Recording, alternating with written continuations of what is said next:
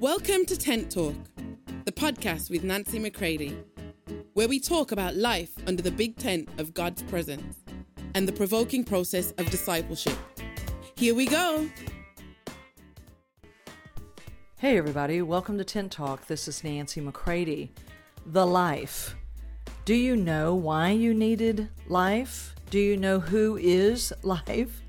And are you ready to see your real, true life matured and developed for His purposes, for what it is that He's doing, that you might not only know Him and work with Him, but partner with Him in His ways? This is one of the highest forms of sonship, is to be able to mature in our life that we might be able to partner with God in what He is doing. I hope that these next episodes, the life, will be encouraging to you and provoking. Here we go, my friends. All right, here we are. And we are talking about awakening. Awakening to life as God meant for it to be. But in all things, we have to make certain that we understand what we're talking about when we talk about life. We mentioned in previous episode, life is Christ Himself, the tree of life. It was Him. And the choice that was put before mankind, Adam and Eve, was, would you eat of Christ and He will come into your spirit, the glory, Christ in you, the hope of glory. Plan A was always that Christ would be indwelling the sons, God's people. And Adam and Eve were given the choice, and the enemy said, now, God knows, that you can be just like Him. Which, just let me interject here, yes, that was the plan. But the plan would be that we would be like God by sharing in His life, His nature, His mind, that we would be one with Him, and that He would cover the earth in His glory through His sons out of their freedom and by them placing themselves freely under His authority. But Adam and Eve didn't do that. They chose to believe a lie, to exchange the truth, again, Jesus Himself, for a lie, the devil. He's the father of all lies. And he told them, if you eat of this other tree, you'll be like God. And of course, attacking the character of God. God's trying to keep something from you. You're going to need to come over here and get it yourself. You can be like God. And that is what they chose, to eat of the tree of the knowledge of good and evil. And I always say to people, I know you see that good is on the same tree as evil. That's why I can tell you good is not the goal. Life has always been the goal. Life in them, from them, through them, with them. Life. Who they are. Their way of life. But them. Father, Son, and Holy Spirit. But when Adam and Eve made the catastrophic decision that they would rather be God than be sons to God in Christ, then, they literally cut hell loose. And an alien nature came into them. And it separated them from God. God wanted always to be one in spirit, because that's who we really are. That's who God is. God is spirit, John 4:34. And what happened in that moment when man decided he wanted to be God, in that moment he separated himself from God. And sin, self, came to be the nature that we inherited, this independence. And so now mankind, because we were all in Adam, the scripture tells us, Romans 5:12 through 19, all in Adam. Therefore, we became sinners. And could I just suggest to you that means we became separated ones, separated from him. So that's what it means to be dead, is separated from life. And who is life? Christ. Separated from him. So I would ask these simple questions. Why did we need life? Why did we need life? Well, because we were dead. We were separated from life himself. We were not dead as in we did not exist. We were dead as in separated from life himself. And that opened up doors to every kind of hell and depravity and filthy self-righteousness, all of these things that came to be as we were separated from life himself. So why did we need life? Well, we were dead. And this is what the scripture says in Ephesians 2:1 through 3. You can read it yourself. I'm reading out of the Amplified. It says, "And you he made alive when you were dead by your trespasses and sins, in which at one time you walked habitually. You were following the course and fashion of this world. You were under the sway of the tendency of this present age, following the prince of the power of the air. You were obedient to and under the control of the demon spirit that still constantly works in the sons of disobedience, the careless, the rebellious, and the unbelieving, who go against the purposes of God. Among these, we, as well as you, once lived and conducted ourselves in the passions of our flesh, our behavior governed by our corrupt and sensual nature, obeying the impulses of the flesh and the thoughts of the mind, our cravings dictated by our senses and our dark imaginings. We were then by nature children of God's wrath and heirs of his indignation like the rest of mankind." See, everybody was in this condition. I won't go into it too much, but right here we see where we are being given God's judgment upon that nature that we inherited at that moment that caused us to be separated, that now we were dead, separated from life. I'm sure you're seeing a pattern.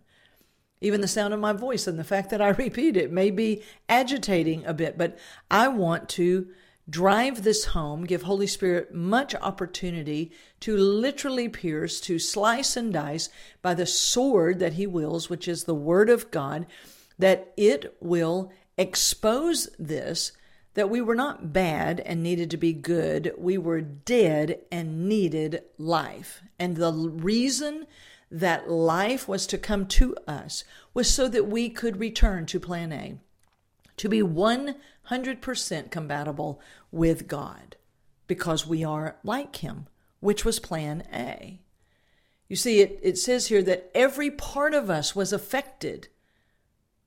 It says that the flesh, the thoughts of the mind, and the nature. See, our nature was in spirit, and that fall, that cataclysmic, catastrophic death that came to us affected every part of us, spirit, soul, and body. Now, in the Message Bible, here's how it reads. "It wasn't so long ago that you were mired in that old stagnant life of sin. You let the world, which doesn't know the first thing about living, tell you how to live. You filled your lungs with polluted unbelief and then exhaled disobedience. We all did it, all of us doing what we felt like doing when we felt like doing it, all of us in the same boat.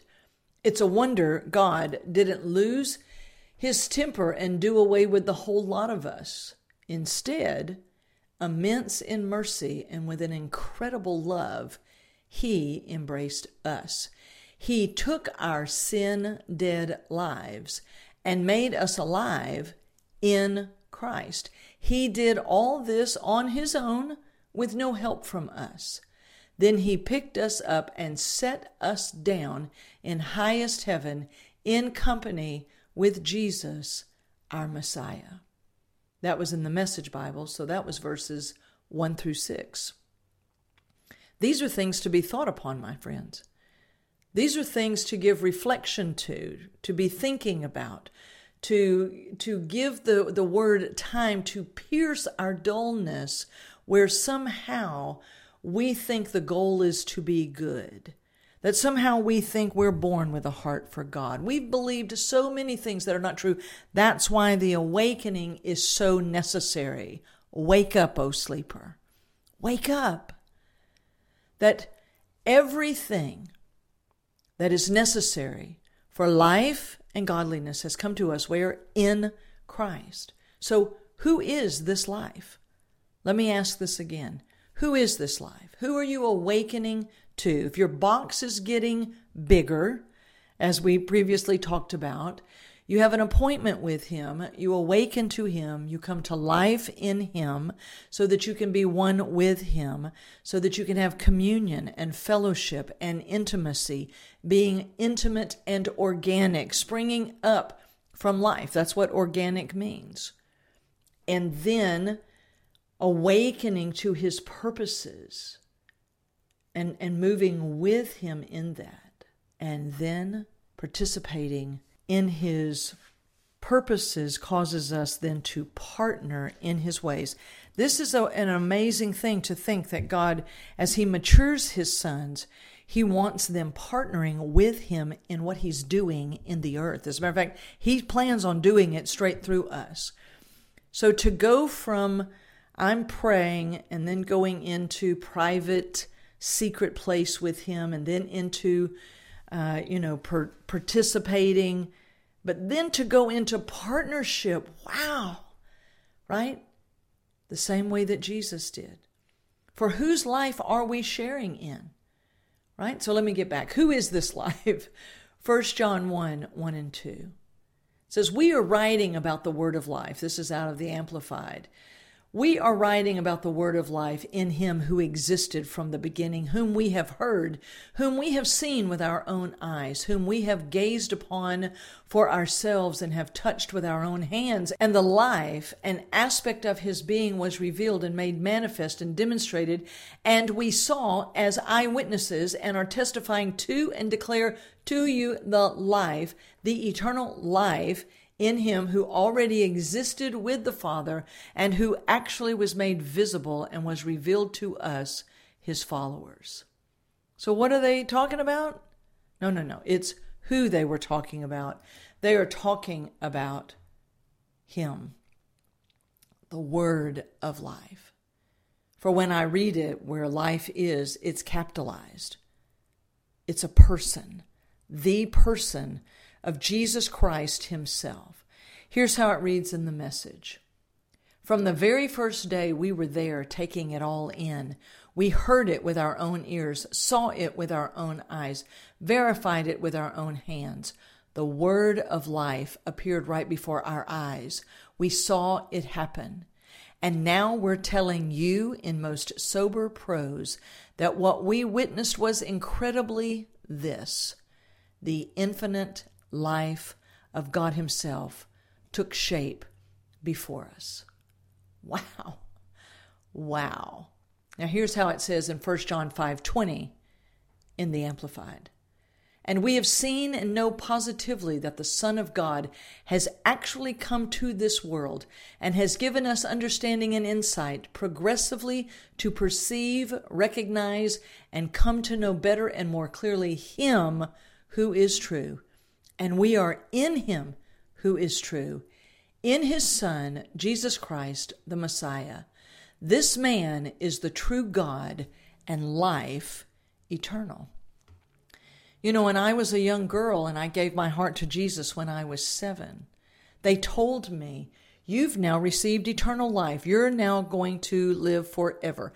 I had no concept that I had actually entered into, and it had entered into me, was life Himself, Jesus Christ, and that I now shared in someone's life, their nature. I did not know this. I just thought, okay, I'm going to live forever, just in eternity. No, eternal life is this man, who is the one true God and life eternal. I now share in eternal life, a life that has no beginning and no end. I have entered into, that's why I have an eternal past, eternal present, eternal future. Ooh, this is so good. Here's how 1 John 5:20 reads in the Message. Actually, it's verses 18 through 21. We know that none of the God-begotten makes a practice of sin, fatal sin. The God-begotten are also the God-protected. The evil one can't lay a hand on them. We know that we are held firm by God. It's only the people of the world who continue in the grip of the evil one. And we know that the Son of God came so we could recognize and understand the truth of God. What a gift. And we are living in the truth itself in God's Son, Jesus Christ. This Jesus is both true God and real life.